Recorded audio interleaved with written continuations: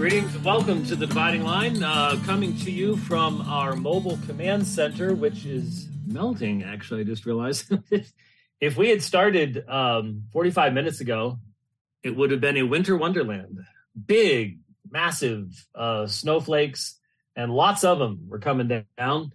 And I had seen a possibility of up to 2 inches of snow in the forecast a couple days ago anyways. It was starting to stick. It really was. And then it stopped. I see some blue skies to the... Okay, I'm not sure which direction it is. That way. And the sun's come out. And it's... I can't see the temperature. Does that say it's in the 50s already? I don't know. But pretty much everything has already melted. I see water coming off the top of my unit here. And all the roofs were white literally 45 minutes ago, and it's all melted off. Pretty weird. You got to understand, I'm from Phoenix, and it's really interesting for Phoenicians to see snow, even briefly. And that has nothing to do with Al Gore whatsoever.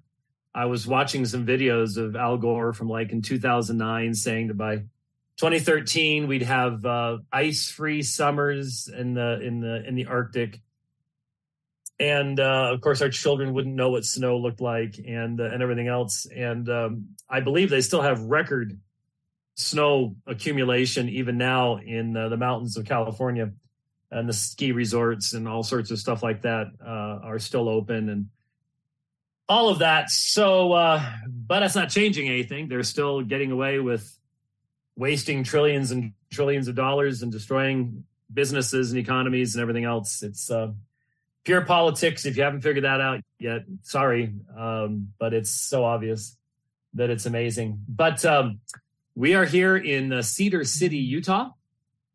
Spoke at the Southern Utah University last night on scriptural reliability. Really want to say thanks to the young lady, Pastor Wade Orsini and I. Pastor Wade is the pastor of Apologia's Church Plant in Salt Lake. He and his family came down, actually stayed the night because I'm speaking again this evening, to record the event. And Pastor Jason Wallace and his son are down from Salt Lake as well, stayed the night.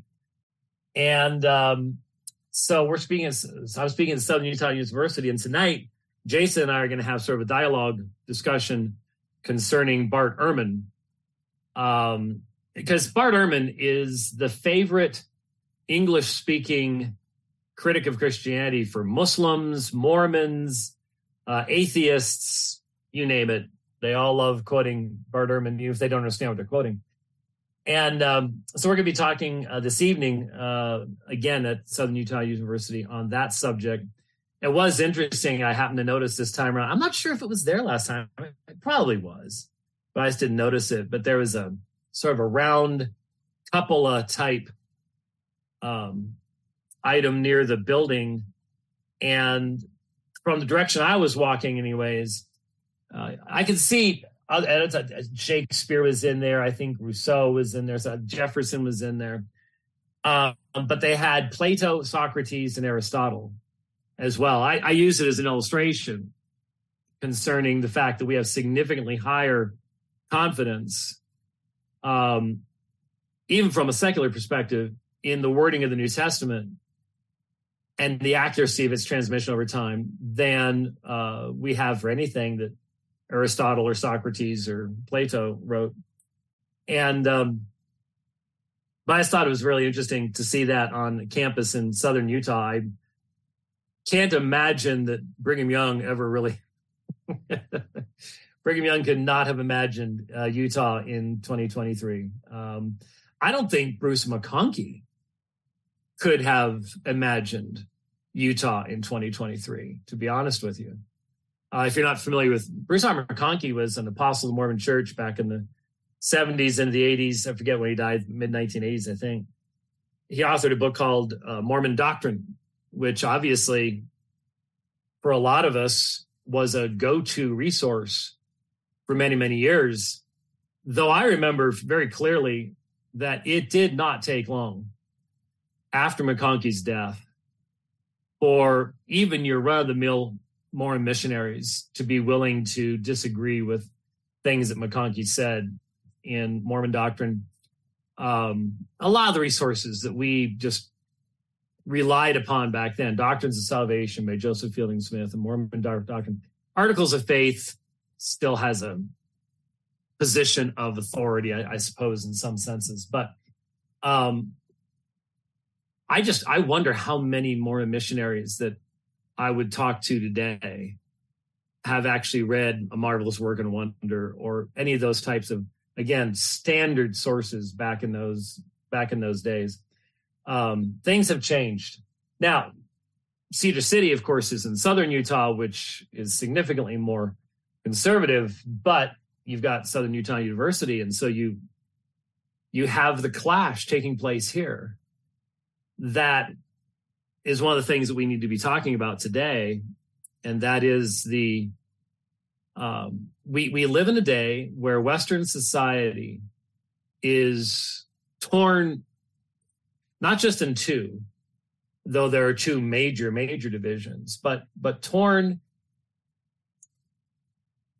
between the past and the future in one sense. The divisions are huge, and they're everywhere. If you have any kind of higher educational institution, you're going to have people who are going to be promoting the most, they're calling it progressivism. It's not progressivism. It's literally regressivism. It's going back toward paganism. It is an attack upon everything that made Western culture capable of producing the advances in technology, government, medicine, ethics, and morality that we take for granted for now, but we're going away from it. We are abandoning purposefully and maliciously the very things that provided the goodness and the cohesion of our society in the past. And that's why it's simply falling apart. None of us, certainly any of us with children, or in my case, grandchildren, the age of the sweet children that were killed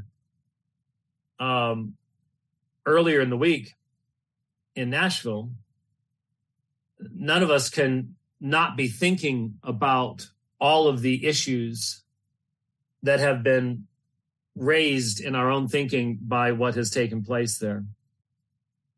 I did not have the opportunity this morning to do a bunch of digging into the internet. Some of you who watched the last program, the program we did in Phoenix, which took place right after the shooting took place, but before much information came out, at the time of the program, you'll remember what had been said was this was a 28-year-old woman. And that's what it was. She is a woman. She was a biological female, born a female, raised a female, only recently decided that, she had the autonomy to change nature by your own assertions. And the immediate commentary was how rare it is for there to be a female mass shooter. And then, of course, during my comments on the program, I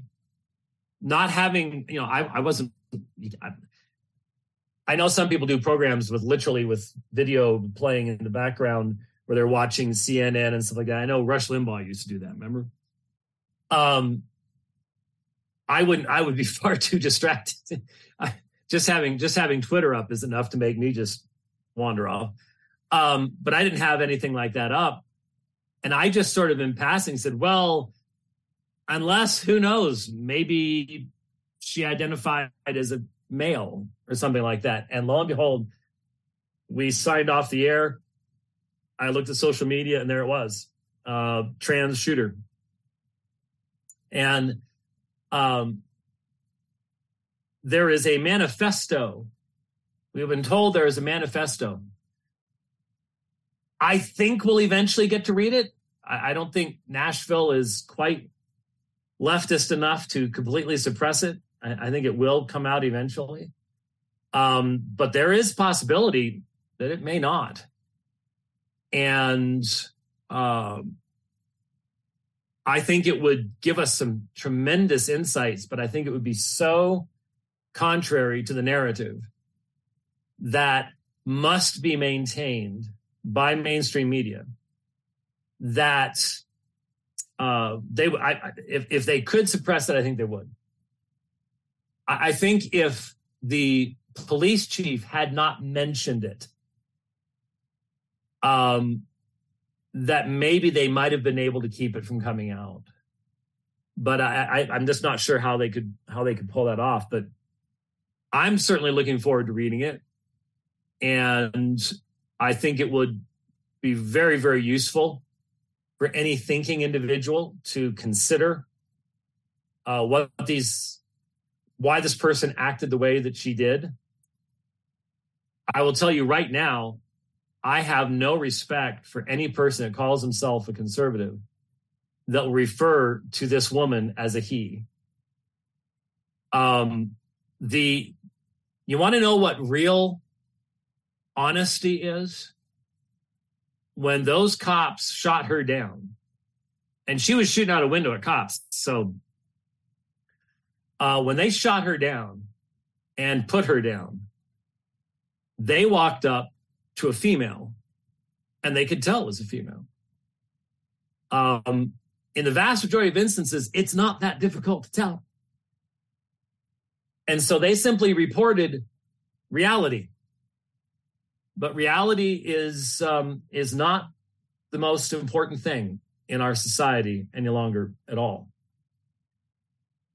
And as often as we've been talking about all of this, I once in a while I have opportunities of talking with other people outside of my normal circles, and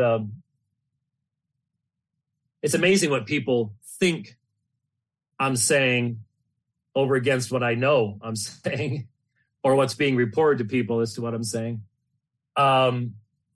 Someone told me about someone who they were saying, well, all he ever talks about today is how bad Thomas was and stuff like that, and as if I'm not talking about textual critical issues or Mormonism or Roman Catholicism or all the stuff that's going on in the society at the same time. And we've talked about these subjects for a very, very long time. It was 1999 or 2000, when Jeff Neal and I did that radio program on Marty Minto's show with two homosexuals, which led to the writing of the same-sex controversy. So it's been a quarter of a century. And back then, it was dangerous to address this subject, because for most Christians, it was still almost the hush-hush type thing. Now it's so prevalent around us that for a lot of people, we're sick and tired of having to think about it, of it being forced into our face. June's coming. Oh, no. Again? This force feeding of sexual perversion. And by the way, while I'm thinking about it, that there was a really interesting segment that Tucker Carlson did. Well, some of you saw the thing that he did on the transgender stuff, which was very, very fascinating. And yes, once again, a primarily secular individual having more bravery to speak to these issues than a large number of evangelicals do. A lot of people have noted the same thing there, and can't help but do so. But what I was thinking of was a segment that they did on the difference of what's on TikTok in China versus what's on TikTok in the United States. And the idea was, in China, it's mainly educational videos, how to be a better engineer, a software engineer, mathematician, whatever. And in the United States, it's sexual perversion, transgenderism, homosexuality, twerking. And you sit back and go, the Chinese know how they're going to defeat the West. And the way to do that is to destroy the moral fabric of it's warfare. How to defeat your enemy. Divide and conquer. And the division's there. It's just a matter now of the conquering part. And the real question right now is, what's going to happen first? Will we have Chinese troops marching in our streets? Or will China come apart first? Because China's got lots and lots and lots and lots and lots of problems. Present day problems and future problems, just as we do, as does Russia. And the scary thing is, nations that are about to fall apart tend to become desperate and do stupid things. So who's going to do the stupid thing first? Really, maybe one of the questions to be asking. But anyways, it was interesting that, the Chinese communists don't have a worldview commitment to a moral and ethical stance. The moral and ethical imperative of communism is to have citizens who can work well enough to keep communism going. In the West, what had given us our moral foundation was a part of how we would swear judges in, how we would swear presidents in. There's a word from God. There is a law from God. There is a way of recognizing what is right and wrong that is transcendent. That's now gone. For Generation Z, the destructive manifestation of secularism is now in full swing. You have real secularists, people who have no knowledge of Scripture. In the 1800s, you learned to read by reading the Bible. You go back, look at the readers that were used in the vast majority of schools, and they were reading stories from the Bible. And so even a person who did not have an evangelical faith had more knowledge of the Bible and its moral and ethical teachings than a lot of evangelicals have today, even if they didn't have an evangelical faith. And that provided societal cohesion. It provided expected norms. It provided moral and ethical formation on the part of individuals. That is simply no longer there. And as a result, what is considered shameful by my generation is considered normative by Gen Z, and vice versa. What we consider to be good, they consider to be shameful, if they've ever even thought about it. So I saw a couple of videos. Let's see if I can. Gotta move this out of there.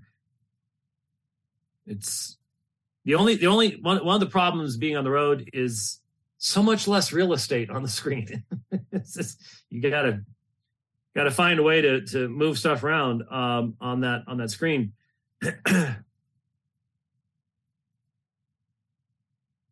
The church, if it functions as the church, in other words, if we recognize that we are the bride of Christ and that we are to speak the words of Christ faithfully and consistently, from the word, from Scripture, we cannot help but have to speak prophetically to a society that is literally doing everything in its power to transgress beyond Sodom and Gomorrah in its moral rebellion against God. Now remember, Sodom and Gomorrah did not have prophets. There was a righteous man amongst them, and we are told that their behavior vexed his heart every day. And his presence must have vexed theirs. I think that's where it comes out in the very brief conversation that takes place outside of Lot's house. The speed with which they accuse him of being a judge says to me that this was not a new thing, that this tension had already existed, and that Lot had simply found ways to avoid it exploding. But if we are to be consistent in living under the lordship of Christ, we cannot avoid giving an answer for why we do the things we do. And especially if we are going to teach our children and our grandchildren and our great-grandchildren that being a woman or being a man are good things, and that whichever you are is not your decision. That was God's decision. He not only made you male and female, he gave you the specific gifts of abilities and maybe even disabilities that you have. That's been a central part of Christian teaching all along. You look at how God has made you. You look at where God has placed you, the opportunities He's given to you, the physical, mental, emotional gifts that have been given to you. And you seek to glorify your Creator by using those gifts, His sovereign will for your life, to their uttermost. And if someone is, if you're 5'6" and someone else is 6'7", then you may enjoy the game of basketball, but you just know that God didn't make you to be a professional basketball player. And you don't live in bitterness because of that. You have a foundation for being able to say that that's not God's will, and therefore there's no reason for me to be concerned. There's no reason for me to be angry, unhappy.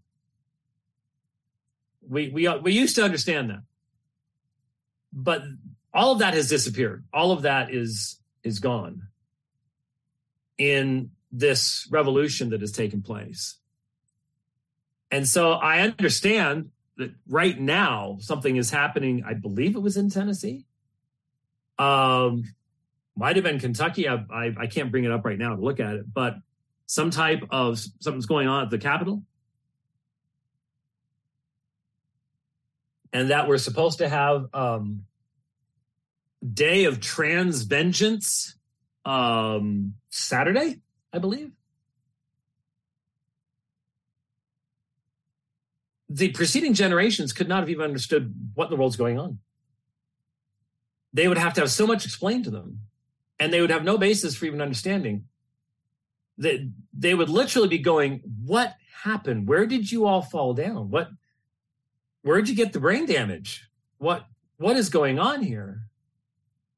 And so we look at these things, and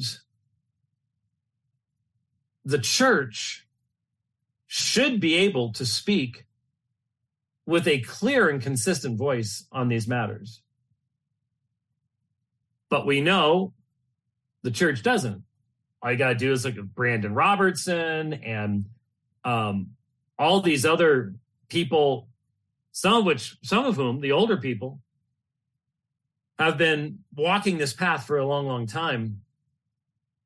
And now they are being looked to by the society as evidence that Christianity does not have a consistent message on why men were created the way that they're created. Is maleness and femaleness a part of the creative decree, or is it just simply a mental construct and all the rest of this kind of stuff? And so I noticed too videos, and I'm going to try to play them for you.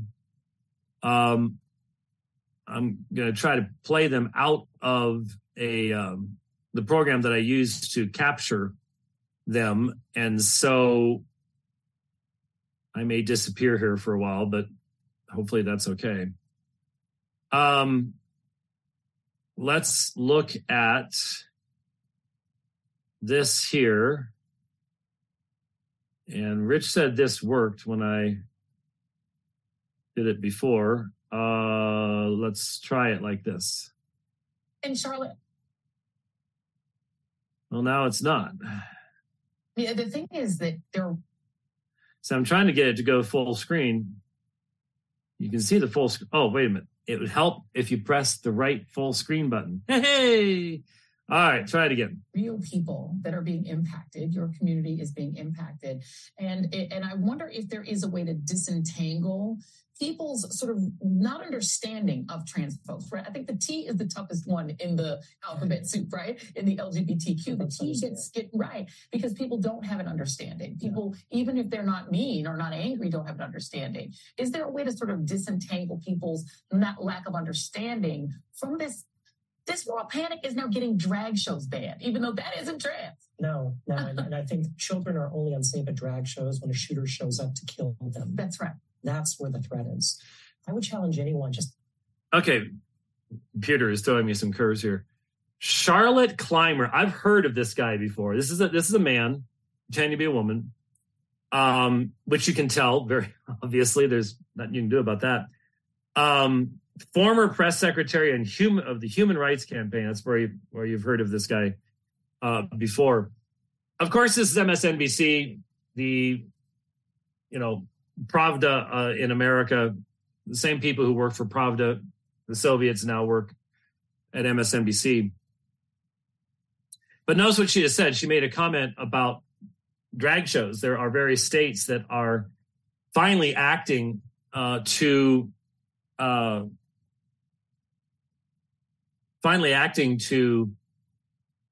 put a halt to this kind of public debauchery, which is happening just regularly.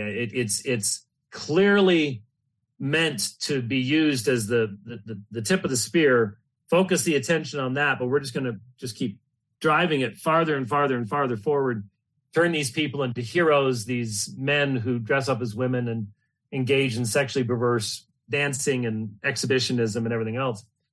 To the point where we have to say these are wonderful people. This is a wonderful form of art, and that's how degraded these things are happening. You know they don't. This is not what's happening in China.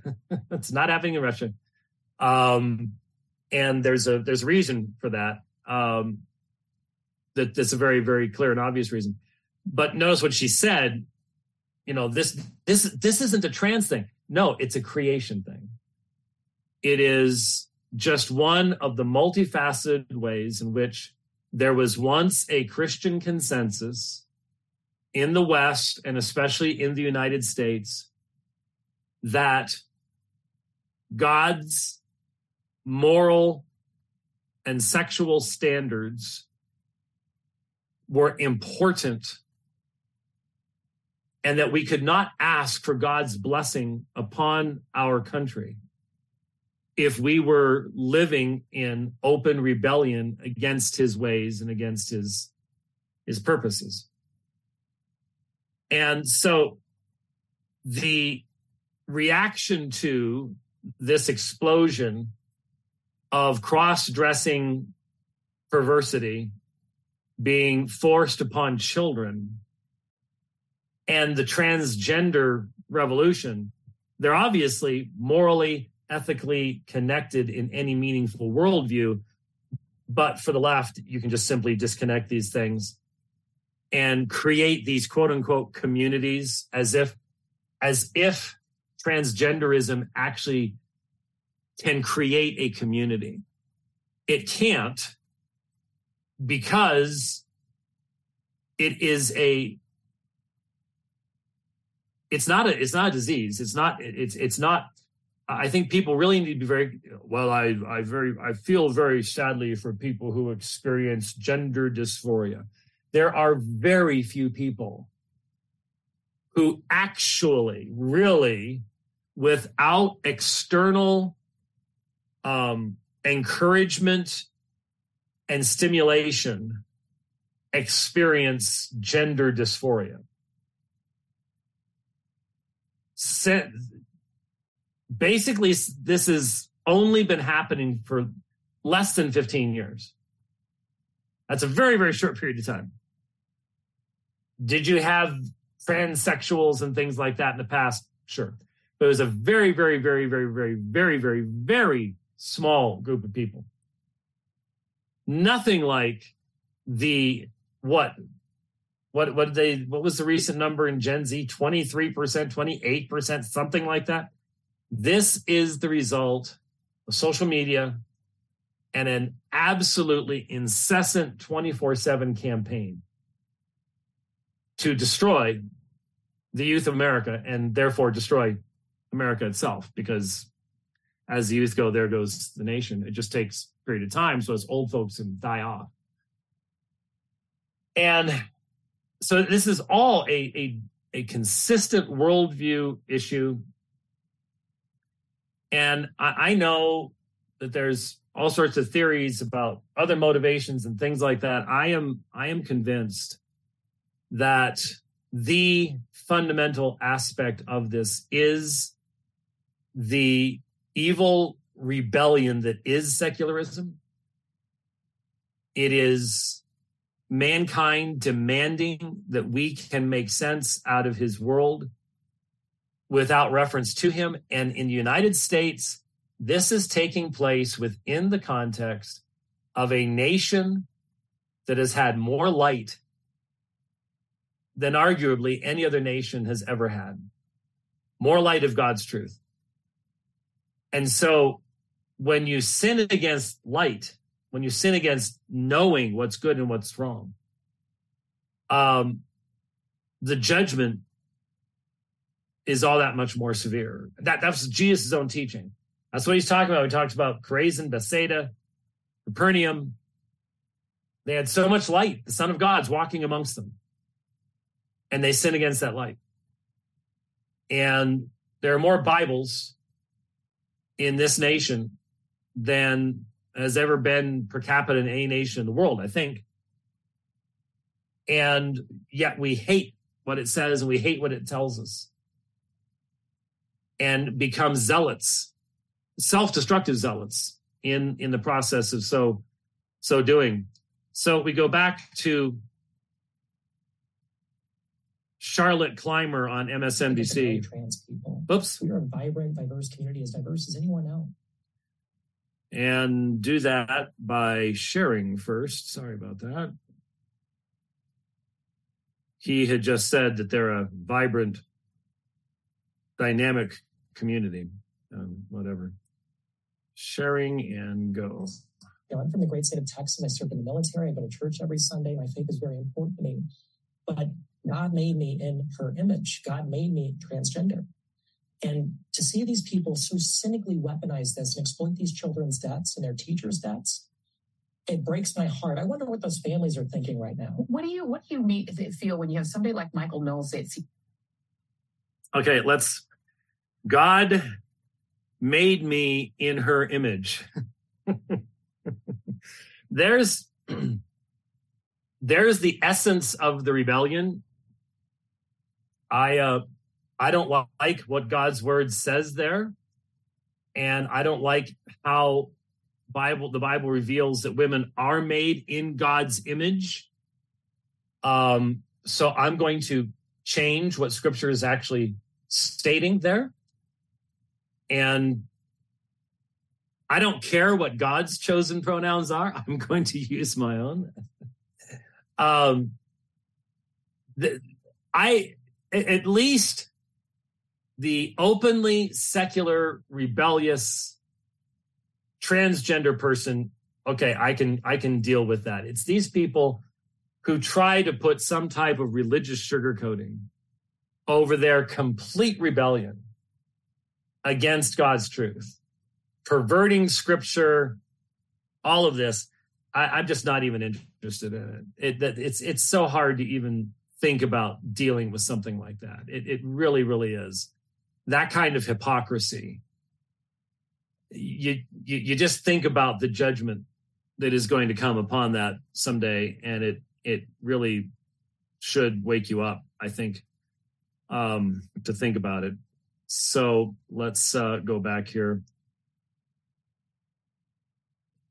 In fact, we need to eradicate transgenderism. And when somebody like Tucker Carlson said that transgender people are at war with Christians. I can't see Christ in their words. That's for damn sure. I can't see where the biblical principles of loving your neighbor and walking the walk with Christ that they can see. I can't see what they're seeing right now because that's not of Christ. It's not. Yeah. So here you have this, loving your neighbor. I'm very thankful that back during COVID, my fellow pastor at Apologia, Jeff Durbin, did a number of sermons on what loving your neighbor would mean.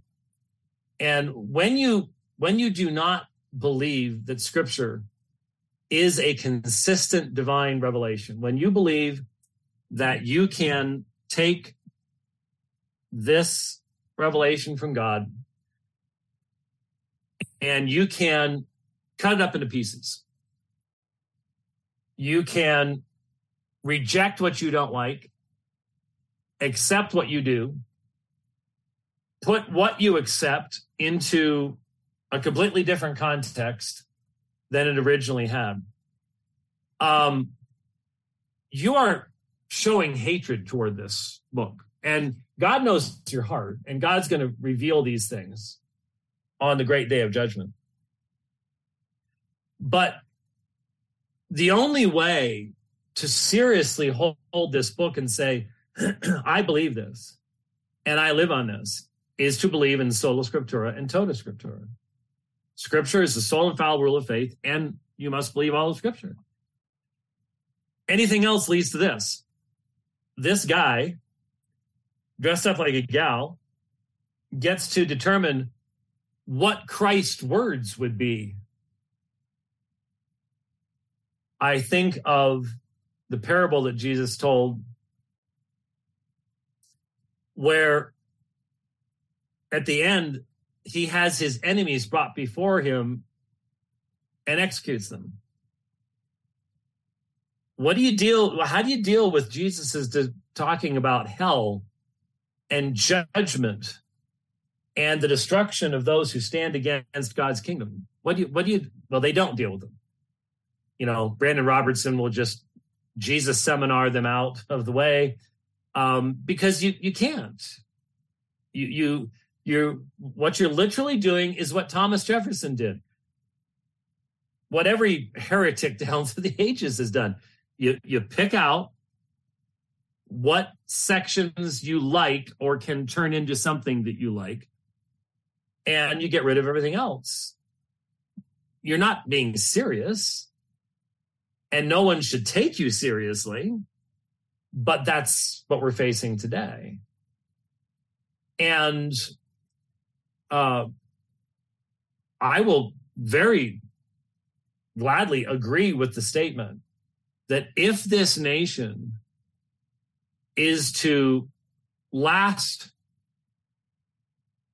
for any period of time into the future in such a fashion as to seek God's blessing upon the United States, which, we used to talk about, didn't they used to have a song called God Bless America? Yeah, we did. And there has to be a reason for that. God does not bless rebellious nations. That's a given. But that means that there has been a revelation against which you can rebel, that can be known, that can be recognized. And all of that has been abandoned by quote unquote progressive Christianity, which is a completely different religion. And so you can have a guy like this show up to church. And if this guy were to stop pretending repent of his rebellion and come to our church, he would be welcomed as a repentant sinner. But this guy shows up in his fake dress and everything else and says, no, God made me this way. Then the responsibility of the Christian church is to say, you have no place here. The people who gather here are seeking to worship God in spirit and truth and believe his law and believe his revelation and are unwilling to live in rebellion against his truth. You are in rebellion against his truth openly and knowingly. And so you're not welcome here. You are disrupting the worship of God. We will meet with you in other contexts. We'll call you to repentance. But if you show no interest in repentance, then this is not where you're supposed to be. And of course, what calls itself progressive Christianity has no concept of God's holiness, of God's separateness, of the inviolability of God's moral and ethical law, and doesn't believe any of those things. It's a different religion. Machen was right. It's a different religion. So they have gatherings that they call church that they get to define what that's supposed to be just for themselves. There's nothing external that defines these things for them. So we are about to hear from a long-term promoter of falsehood. And I'll give you the last word. I'll be stronger. This is Antichrist. Yes. This is anti-gospel, Antichrist. And so this is a false worship we're confronting here. You got to confront it theologically and not just politically. Amen. Politicians could do something if they wanted to. What's behind that is they're worshiping a false god, and they're literally sacrificing all our children. I'm from MSU. When the shooting hit, 50,000 kids, all the parents called. Yeah. Parents got to not just keep calling. Parents and students have to act to change all this, and we can do it. Amen. We can do it. Amen. Charlotte Clymer, stay safe. We absolutely are. Absolutely. Charlotte Clymer, Jim Wallace. Thank you both. I really appreciate it. So Jim Wallace has been perverting God's truth for a long time. And there he is, drawing the line. They're saying, you oppose this stuff. You oppose transgenderism. You say that that's anti-gospel. He's being honest. He is of a different religion. You need to recognize Jim Wallace does not promote the Christian faith. Whatever he wants to call it, come up with a different name. But he doesn't believe in God's law. He does not believe in what Scripture reveals. And he hasn't for a long, long time. It's just becoming more and more clear. As the tide of this revolution moves onward, it carries all the garbage along with it. And we're able to see these things. And a lot of Christians struggle with that because, well, these people are talking, they talk about they sound like they're Christians, so on and so forth. You have to be very, very, very clear. You have to understand that if we define the Christian faith based upon what any particular society determines it to be, we are in a hopeless situation. We truly are. We have to have clarity at this time, and there's only one place to find that clarity. That clarity is not going to be found in philosophical systems, natural laws, or anything else. It's going to be found in God's speech. Sanctify them in the truth. Thy word is truth. And of course, people on the left will say, it has nothing to do with the Bible. Exactly how were the disciples to know what they're to be sanctified by in fulfillment of Jesus' prayer in John 17:17? What were they going to be given? And we all know what that is. And being called to be in full submission to Scripture as God's word destroys hubris and arrogance.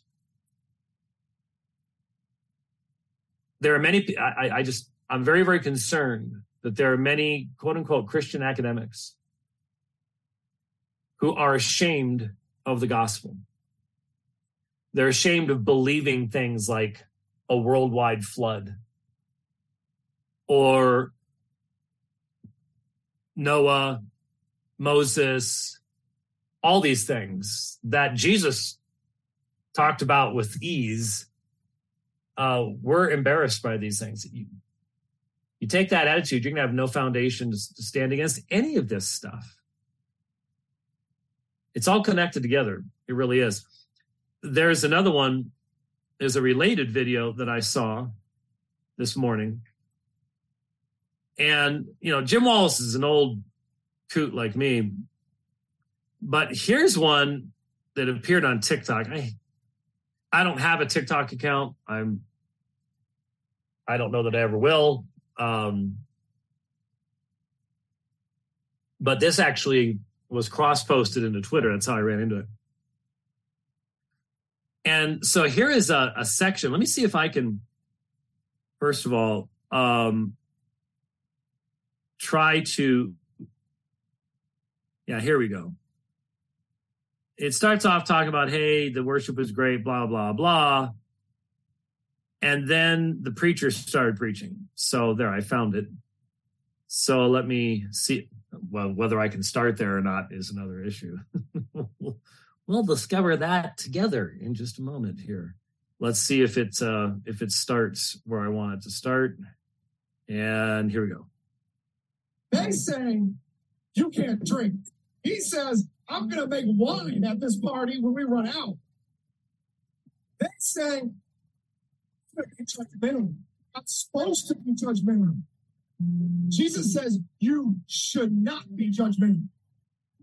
Otherwise, you will be judged. They say that nobody of the same sex should ever get married. Jesus goes mute on this issue. Jesus says love is sacred. There's only one unforgivable sin. Okay. This will go on and I will continue it. From what I'm hearing from what Rich is doing, he's all excited back in Phoenix. This is going to be easier for me to do in the not too distant future. We may have a semi-functional setup for the long trip in May. We'll see. A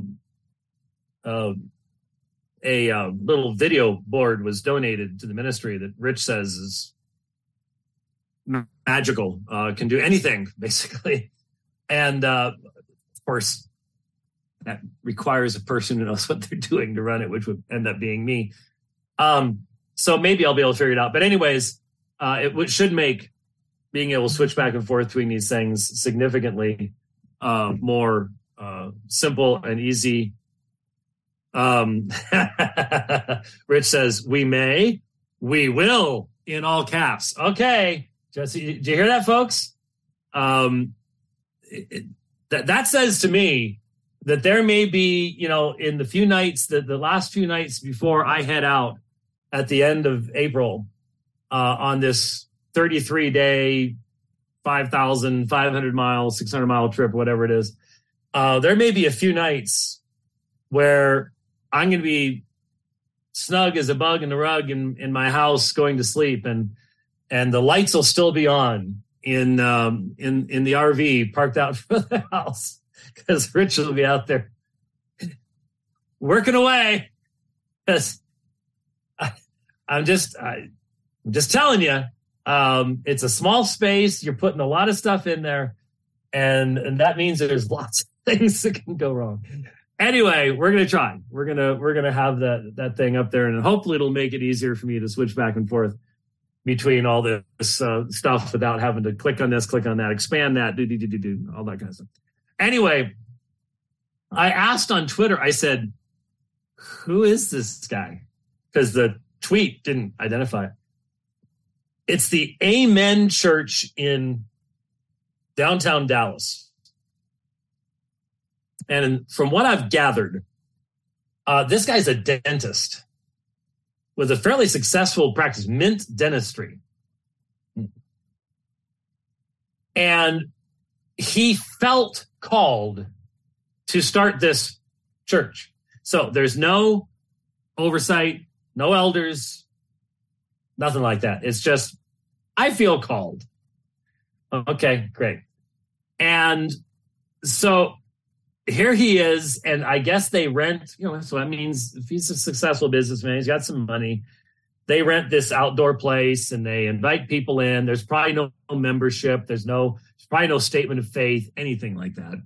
It's just all feel good stuff. And it's given this guy an opportunity to pretend to be a preacher. And so he's up there. And so whenever you hear someone, and I've stated this many times, whenever you hear someone say, Jesus went mute on this, okay, that demonstrates this man is utterly ignorant, utterly and reprehensibly ignorant of Jesus's view of the law, its origin, its author, and the fact that its abiding validity is so central to his mission that that's why he dies on a cross, is to bring about redemption from the penalty of sin, which is defined by what's in God's law. And so Jesus didn't, quote unquote, go mute. And in fact, did y'all catch something there? Remember what I asked Brandon Robertson? And he was like, oh, it's a silly question. I asked Brandon Robertson, didn't Jesus know that there were transsexuals and homosexuals and so on and so forth in his audiences? Because you'd have to admit, and Brandon was like, oh, it's a small group. It's a small group. So what? Out of the 5,000, let's just use that as an example. 5,000 men with if there was just an equal number of women and children, that's over 10,000 people. And even if you use the old numbers before social media inflated all this stuff, you're talking 2.5% of 10,000. And my question was, why didn't Jesus speak out and bring liberation to these homosexuals and transgender people and everything else? He never said a word. I was stunned at Brandon's response. Just not enough people to worry about. Really fascinating. And then you got this guy saying that Jesus went mute on this subject as if it was a subject in the days of Jesus. See, Brandon knows that he can't provide anybody for hundreds of years on either side of Jesus that held any view even semi-like his own. He knows that. And so that's why he took the direction he did. Now, this guy, whatever kid, younger, but this successful dentist, he probably doesn't know. I doubt he's ever been challenged. He has no theological education. He has no business pretending to be a quote unquote preacher in the first place. But he probably does not know that there is a clear and understandable position that can be defined as to Jesus's very high view of Scripture and of God's law. But there they are, and because they've got a band behind them and are wearing cool jeans or something, then they're promoting this kind of stuff. And it's, it's a mess. There's no two ways about it. So let's continue on. To sin against the Holy Spirit and blasphemy against the Holy Spirit. And if you think preaching against the Lord is blasphemy against the Holy Spirit, I don't know what is. When people love each other, break that up. It's blasphemy against the Holy Spirit. And it's time for someone in church to speak up that what we are preaching is ridiculous. And if we have to follow Jesus on another level, his words deserved to be the highest. He spoke for the Father. No one else spoke for the Father other than Jesus Christ. That is what makes him the Messiah. That's why we are here. We get confused thinking that he is discriminatory toward anybody for a lifestyle, for a race, for interracial marriage. Think about 50 years ago when people weren't even allowed to get married in some areas, but they weren't of the same race. How ridiculous that is. And this world became more loving than Christians. And there are people in this city that preach hate. We have to come against it. As Christians, we gotta be like, that is ridiculous. Jesus would never do that to anyone. He would love people. He would love people on the level. He would love people so amazingly open because he doesn't want to change your sexuality. He wants to change your mentality. He wants to change you. He doesn't want you to be hateful. He values faith, justice, and mercy. And here we are, judging people for things he never even said. I need a water. This is water. Oh my God, it's a miracle water. But guys, there are some people that want to treat the whole Bible as equal. Just not this God change the world. We want obedience to change the world. Catch that. Want to treat the whole Bible equally, just not this guy. I put that with what he said earlier. This is the red letter stuff.